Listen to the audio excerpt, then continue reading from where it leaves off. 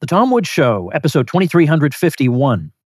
Prepare to set fire to the index card of allowable opinion. Your daily dose of liberty education starts here. The Tom Woods Show. Hey folks, believing that the end of the world might be a bad thing that we should try to avoid is not a Russian talking point. But if we are going to avoid World War III, it's important for Americans to understand what's been left out of the CIA's narrative about Russia and Ukraine. Coming to the rescue here is my brand new free ebook, Your Facebook Friends Are Wrong About Ukraine. Pick it up at wrongaboutukraine.com. Everybody, Tom Woods here, back again with our great friend Saifedean Ammous and his fantastic new book, Principles of Economics. So much valuable information in here. It is my go-to recommendation from now on until somebody comes along and somehow surpasses it. This is my go-to recommendation for people who want to learn the subject, and particularly with an Austrian emphasis. So, Saif, welcome back. Let's dive into some more topics here. One thing that makes your book different from others on this subject, or let's say other major Austrian treatises, is a couple of chapters you have in there that you do not find in these other treatises. You have a chapter specifically on technology and another chapter specifically on energy. And those stood out to me because, as I say, you don't see that in Man, Economy, and State, for example, or Human Action. But you make a good case, certainly when we talk about energy, especially in a day and age when the sources of energy that we might normally want to rely on are being demonized, and we're being urged to substitute inferior sources of energy. So it's important to understand energy, its significance, and what the economics of energy is all about. So can you, in your own words, explain why a chapter on energy in particular belongs in a general treatise? The case that I would make for this is that the economics of energy are an inseparable part of our economic decision making. And that if you really want to understand how capitalism became possible, if you want to understand the true power of capitalism and the real contribution that it has provided us, I think perhaps the most powerful way of doing so is to look at the amount of energy that human beings are able to consume because of the capitalist economic system. I mean, obviously, all economics textbooks will provide you with some more kind of subjective measures of the improvement of quality of life. Well, not necessarily subjective. There are some that are objective as well. So improvements in life expectancy, child mortality, prevalence of diseases, all of these things have improved markedly because of the market economy and because of capitalist advancement. But I think perhaps the most powerful way of explaining that is to think of how much capitalism has allowed us to consume energy. And I believe there are several very important implications of thinking about it this way. So the first one is, historically, all humans had access to their own body's energy. And then if you wanted more energy to be dedicated toward meeting your own ends, you had very little choices. You could get a horse, you could get a cow, but these were very expensive. They required a lot of energy invested in them and in their upkeep and in their maintenance. And of course, another option was to get another human being and enslave them and make them your slave. So for the vast majority of human history, all of humanity had access to meet its own goals using only its own body's energy. So about 2,000 calories a day or something like that. This is all that you had to ensure your survival. This is how you could grow your food. This is how you could keep yourself warm, fight off predators, hunt your own food. All of that, you could do it with your own hands and what your hands and feet and your brain could produce with the calories that you could consume every day. And that was it. And a very, very, very tiny, small number of people throughout human history had access to other people's labor in the form of slavery. So if you happened to be a king 5,000 years ago or 1,000 years ago, you had an army of slaves around you who worked around you and allowed you to live a much better life than everybody else because they spent maybe half of their body's energy serving you rather than serving themselves. So they'd go and cut down wood to keep you warm at winter, boil water with that wood and bring it to you so that you could take a hot shower or a hot bath, and hunt animals from you, protect you from animals. So slavery was, of course, an extremely valuable thing. And I think it's a very powerful way of understanding the benefits of capitalism, to understand that what it has done to us now is that the average American today has the equivalent of the power of 200 slaves at his disposal every day. If you think about how much energy your car, your heating system at home, your electronic devices, how much energy those things consume, it's the equivalent roughly for the average American of 200 human beings. So it's like you've got 200 slaves working for you to meet those things, but you don't have any actual slaves.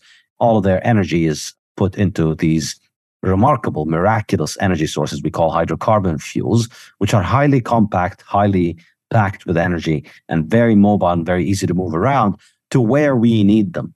And so this, I think, is a very powerful way of explaining how capitalism advances our life. And it's a very powerful way of explaining how we economize, because this is truly one very important way in which we economize. We think about how to move our energy in the most effective way in order to meet our subjective needs. And perhaps a slightly original contribution that I make here, maybe not slightly, perhaps I'll just go ahead and say, an original contribution I bring in here is to apply the analysis, the marginal analysis of the Austrians, of Menger, to energy in a way that I believe is extremely consequential for understanding energy markets today, which I do not believe I've seen somebody else do it. And the idea here is specifically that I argue against the use of the term energy market, which, being a hypocrite, I just used a few seconds ago. We don't really sell or buy energy. We sell and buy power. And there's a distinction between those two terms. Energy, incidentally, of course, is a difficult thing to define, and physicists have a hard time coming up with a definition of energy. But energy is this thing that allows you to do work or transfer heat. So you can act on things, you can move them around, you can lift them, or you can heat them up. That's what energy does. And it's not really true to say that we have markets for energy, because energy is abundant and it is not scarce, and it is available in infinite quantities at all, not all times and places, but it's available in infinite quantities practically for us as human beings. The amount of energy that the sun gives to Earth in a day is more than what humanity consumes in an entire year. So there's sunshine all day, every day, everywhere. And then there's also all the massive amounts of hydrocarbon fuels underground, which are hundreds of times, just the proven reserves that we have are roughly hundreds of times of all of the energy that we consume today. And then you've got all the nuclear fuels, which are many, many infinite multiples of the amount of energy that we consume today. And then you have the wind, and you have the running water, and tidal energy, and geothermal energy. So there's an infinity practically of energy sources. But that's not what we're buying and selling. And there's a great quote from Mises, which I mentioned in the earlier chapter on marginalism, where he says, when trying to understand the water diamond paradox, why is it that water is cheap whereas diamonds are expensive? And Mises says nobody ever has to make a choice between all of the world's gold or all of the world's iron. And so that's why iron is cheaper than gold, even though iron has what may appear to be more essential functions, infrastructure and houses, whereas gold is mostly jewelry and decoration. And yet gold is much more expensive because these decisions of valuation are taken at the margin. So as an individual, you decide to value things at the margin, at the time and the place where you're buying them.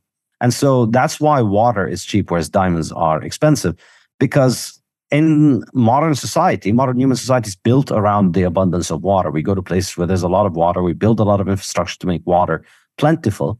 And in that setting, a marginal extra unit of water is, at most times and places for most people, practically worth very little, because there's an abundance of water elsewhere. And so, if I don't buy it from your supermarket, I can just walk another 5 meters or 50 meters and get to the other supermarket and buy water from there. But if I were on a deserted island where I had no access to water at all, in that kind of situation, then water would be a lot more valuable than diamonds. So valuation happens at the margin. And that, I think, is something that's missing from most analysis of energy. Most analysis of energy will look at energy in terms of the aggregate. So people will tell you, well, we're building a solar plant that has a capacity of this much energy.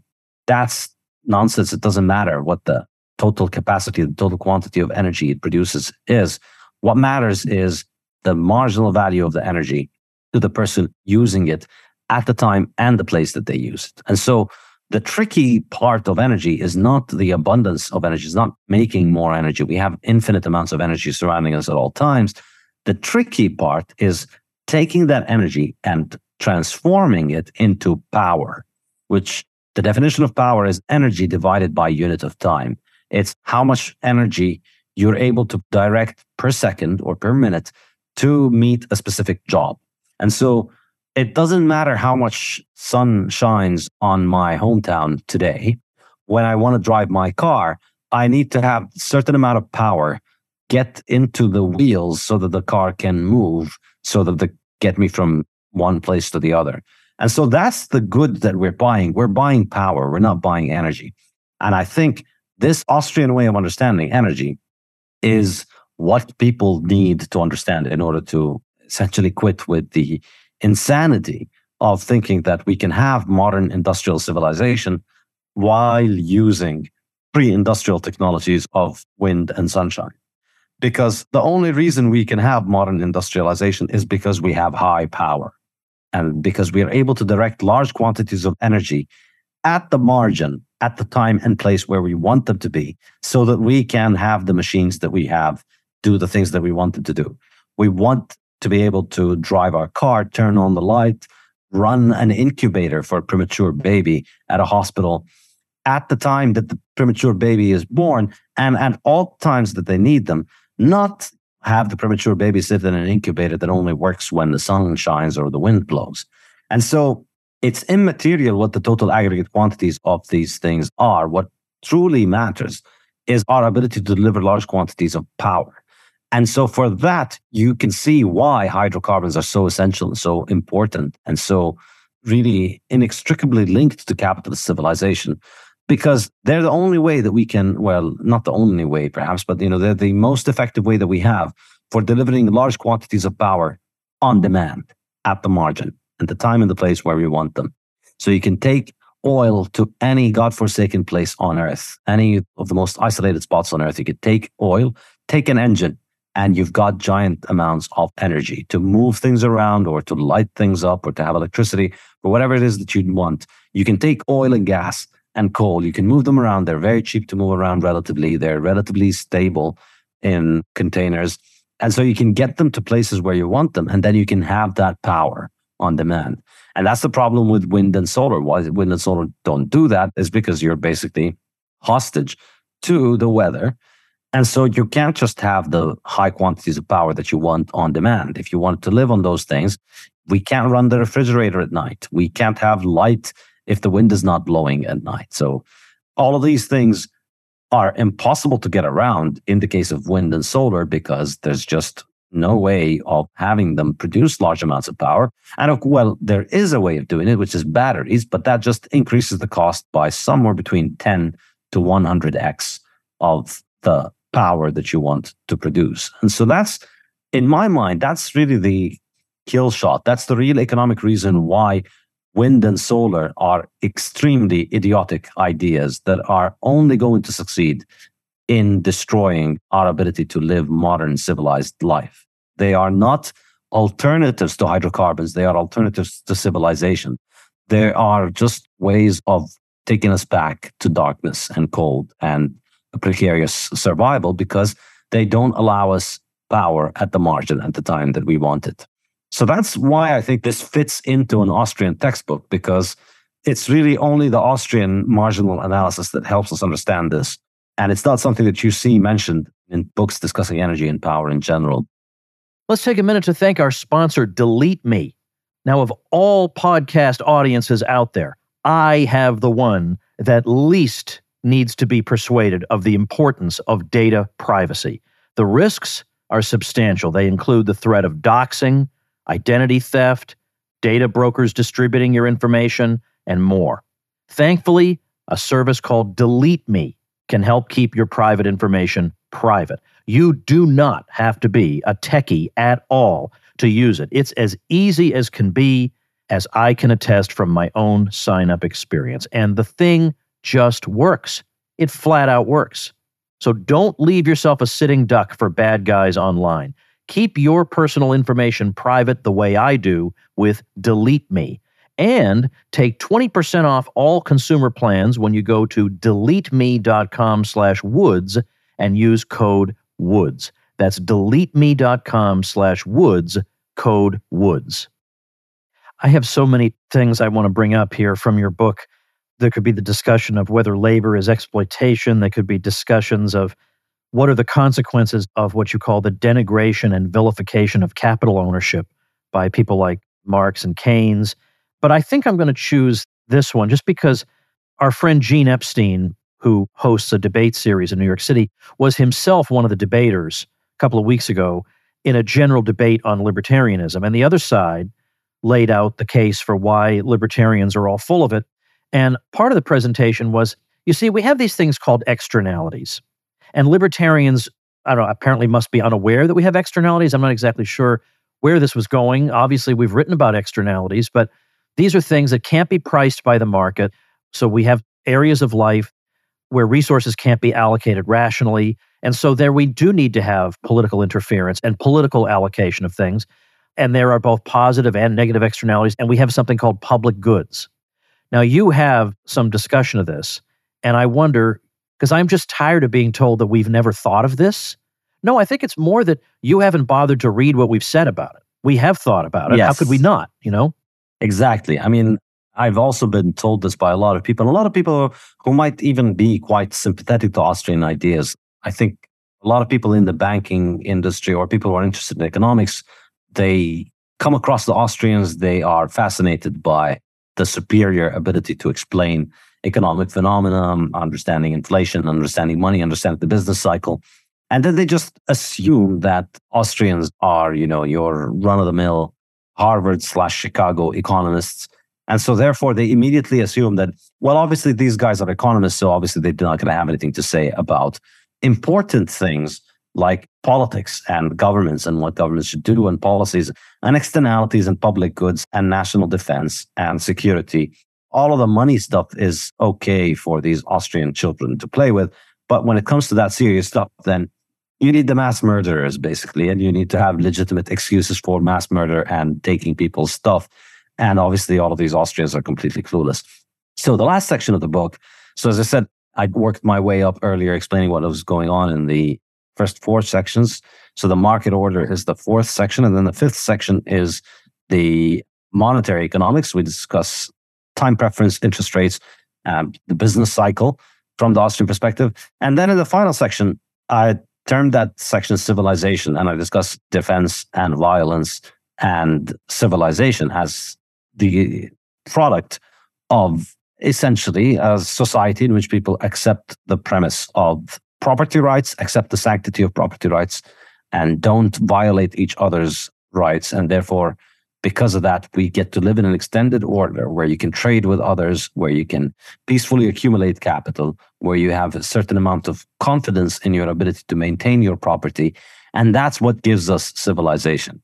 And so I hope a lot of people read this, particularly people who think of themselves as critics of Austrian economics, but in reality are just very, very astute critics of their own ability to read, because they tell you, well, Austrians have no answer for violence. Well, what happens if somebody doesn't want to be a libertarian?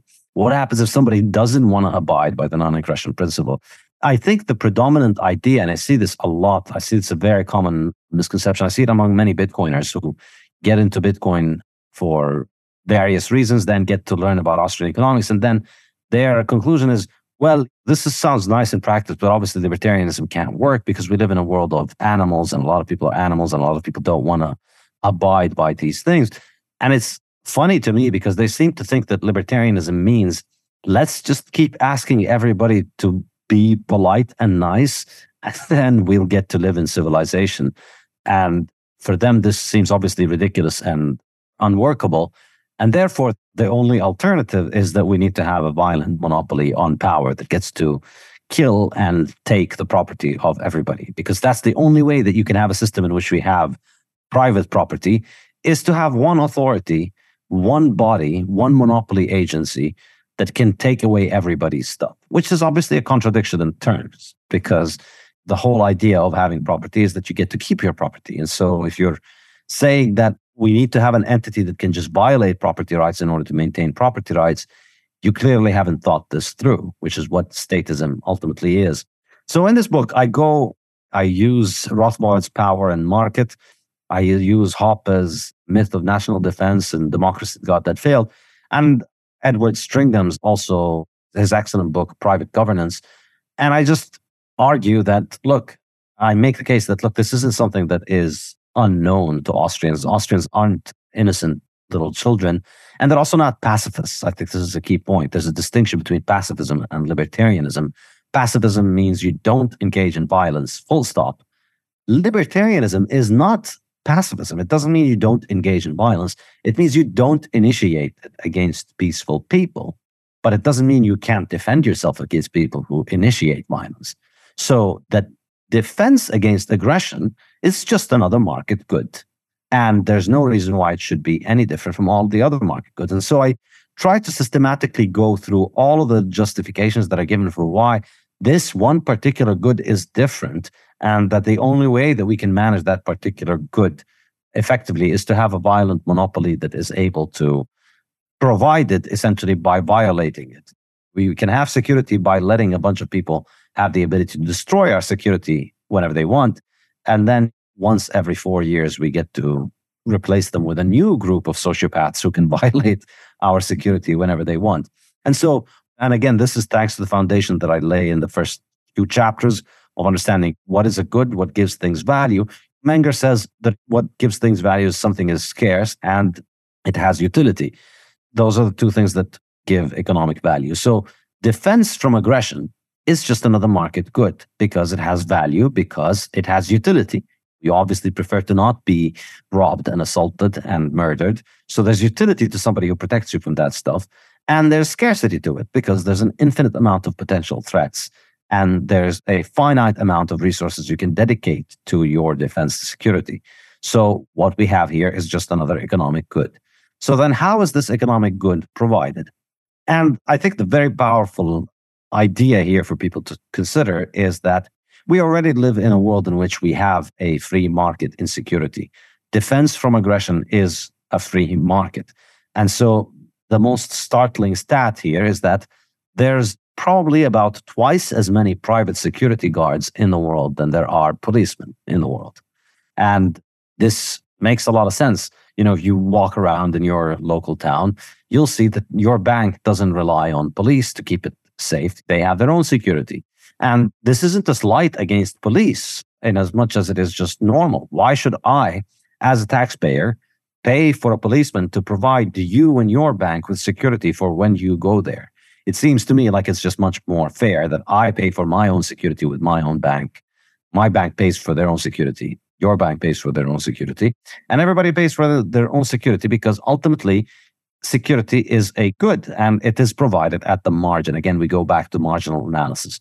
So in the statist imagination, security is a switch and you need a government to flip that switch to say, all right, no more crimes, no more theft, no more bad things. All the bad things are from now on illegal. And then there's security blanketing our society.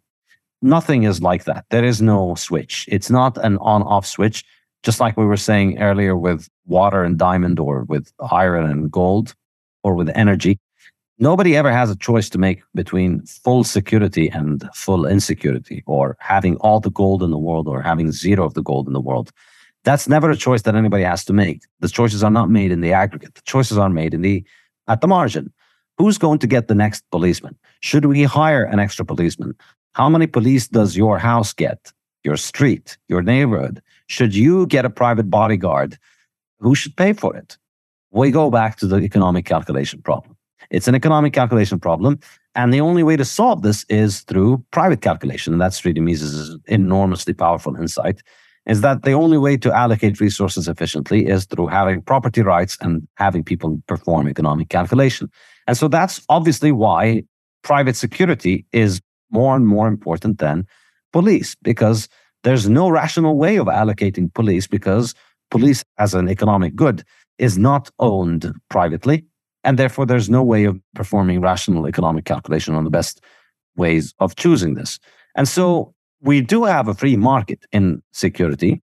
And in fact, as Rothbard says, it's better to think of the police and the state's security apparatus as being out there to protect the state. They're out there to protect the state rather than you.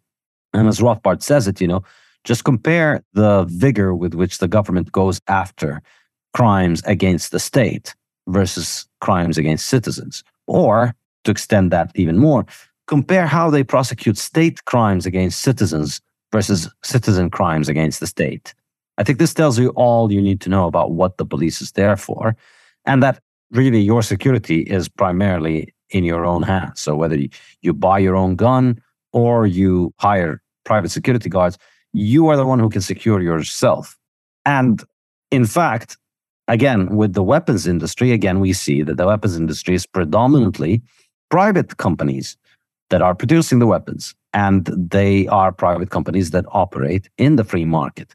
And so once you get past the statist propaganda, which is essentially economic illiteracy, this idea that we need to flick a switch so that we have full security for everybody, you realize security is just another economic good. Everything from alarm bells to locks to guns to weapons to all forms of security guards, all of these things are economic goods, and increasingly more and more people are coming to treat them as economic goods because economic rationality prevails, and economic rationality leads people to act in a way that is in their self-interest. And so these are not things that Austrians haven't thought through. These are things that just people don't like to read because they have been very heavily propagandized with Keynesian and statist ideas.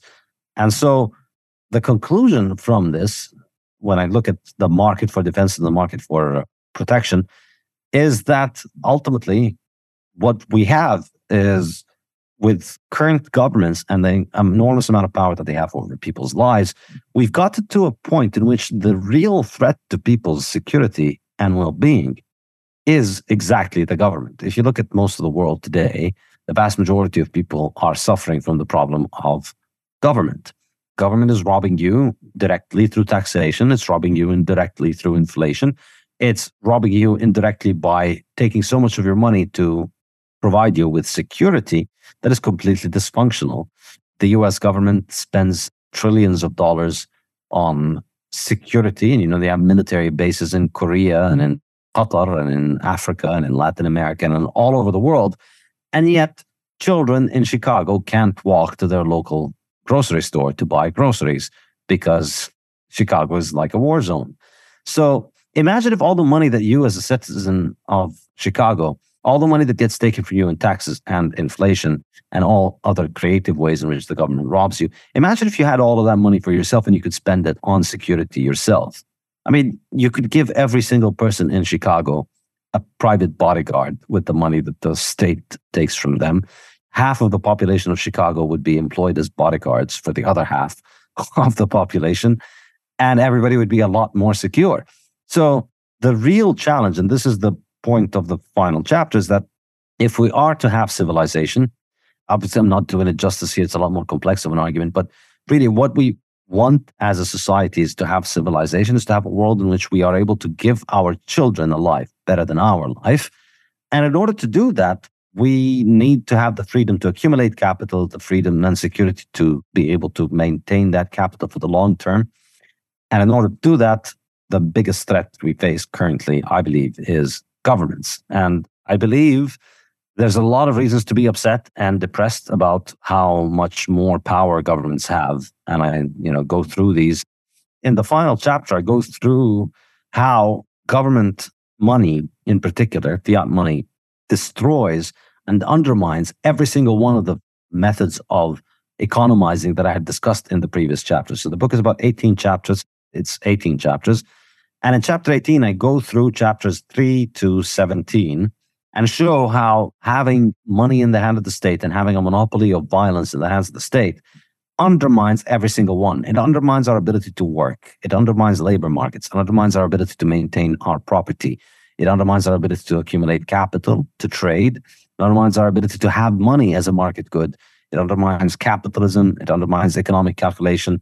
And I go through these one by one, and it creates the business cycle and so on. So there's plenty to be depressed about. But there's also a very optimistic conclusion to the book and a very optimistic thread throughout the book, which is that throughout the book, what the book is the triumph of reason. The book is, well, we face this problem and then we figure out, hey, if we accumulate capital, like Robinson Crusoe is starving and he's hunting. So labor is a way that he gets over the adversity because he uses his reason and he realizes those rabbits are delicious. So he catches the rabbits and he eats them and he lives another day.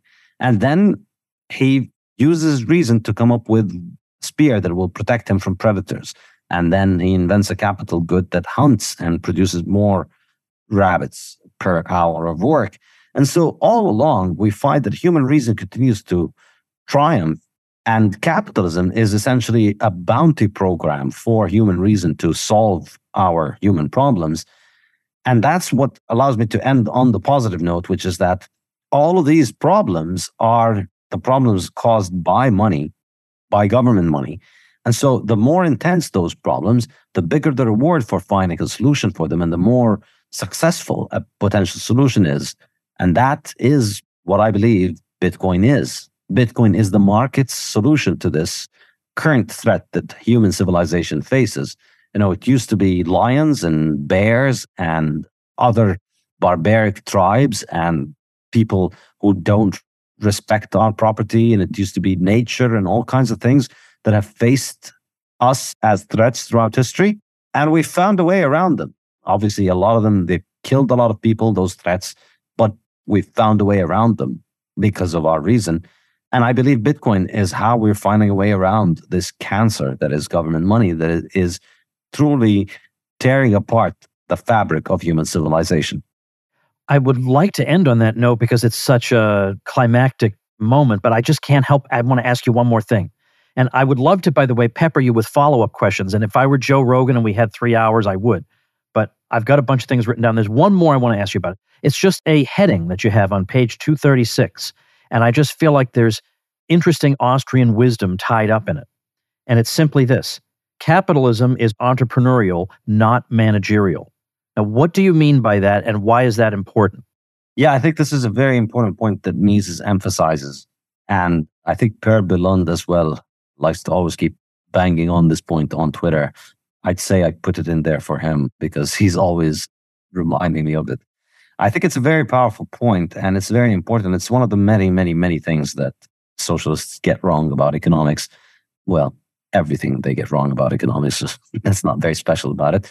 But it's this idea that for many of the socialists, they think the economic problem is just about managing to allocate the resources that currently exist in a way that works, which to an extent, obviously it is. That is a problem. But that could be a solvable problem in a static situation. So today we live in a capitalist economy and this is how economic production is organized.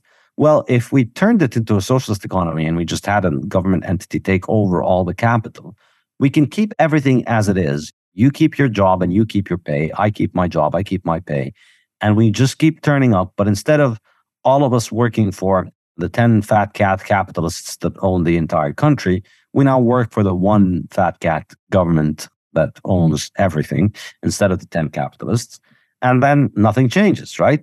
In fact, because it's the government, as the government is made out of angels, as opposed to evil capitalists, as we all know, then the government can, of course, just allocate those resources better because it cares about fairness. So instead of the rich people getting to have a fifth villa, we can take the money from the fifth villa and hand it out to thousands of poor people who get to have food for a month or something like that.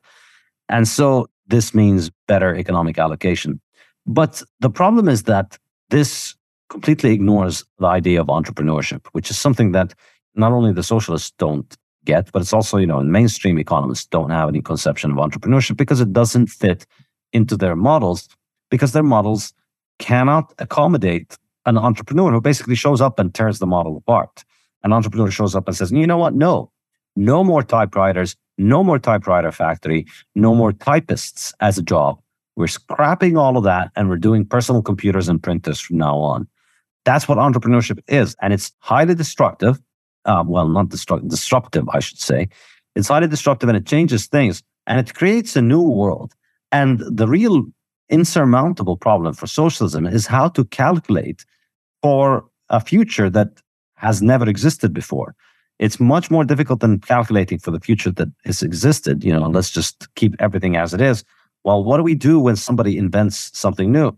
how do we invent something new? How do we live in a world in which new things are invented? And socialism has no answer for that. Well, having gone through this, let's say, whirlwind tour, and it's, I feel like I'm trying to give people, I don't know, like a tour of Vienna in 15 minutes. And it's interesting that I chose Vienna as my random city. I guess that's appropriate. But there's so much in here. And I wrote down so much stuff while I was reading it. It's fantastic. It's so important. And especially, there are a lot of people out there who are not economists, let's say by profession, but who know some economics, but maybe have some gaps in their knowledge, or they never really learned it systematically, and they feel like they'd probably have to go through some big, long curriculum to do it. If you read Principles of Economics by Saif here, you're gonna have the knowledge you need. As a layman, more than the knowledge you need. And it's explained in a way that you will find instantly comprehensible, but not simplistic. It strikes a perfect balance. And I generally have complimentary words to say about books whose authors I feature on this show, because why would I have an author on who has written a bad book? I wouldn't waste my time. But I'm not usually this effusive in my praise. So that means you really should go get it. So number one, it'll be available at tomwoods.com/2351, our show notes page for today. You can also get it, I'm sure, from the usual online sellers. But no doubt you can also get, can I assume people can order, at least there are links to order at Saifedean.com, Saifedean.com? Yes, absolutely. You can order it directly from my website. We fulfill to the whole world, basically. And yeah, you can also buy from most regular booksellers. Excellent. So please go do that. This is a fantastic and very, very much needed piece of work. So well done. And it must have been so extraordinarily satisfying to put that last finishing touch on it after all that work. So congratulations and thanks again. Thank you so much, Tom. I really can't tell you how thankful I am for all your kind words and for having me on your show again. It really means a lot. Thank you so much. And thank you, ladies and gentlemen. Become a smarter libertarian in just 30 minutes a day. Visit tomwoods.com to subscribe to the show for free, and we'll see you next time. Like the sound of The Tom Woods Show? My audio production is provided by Podsworth Media. Check them out at podsworth.com.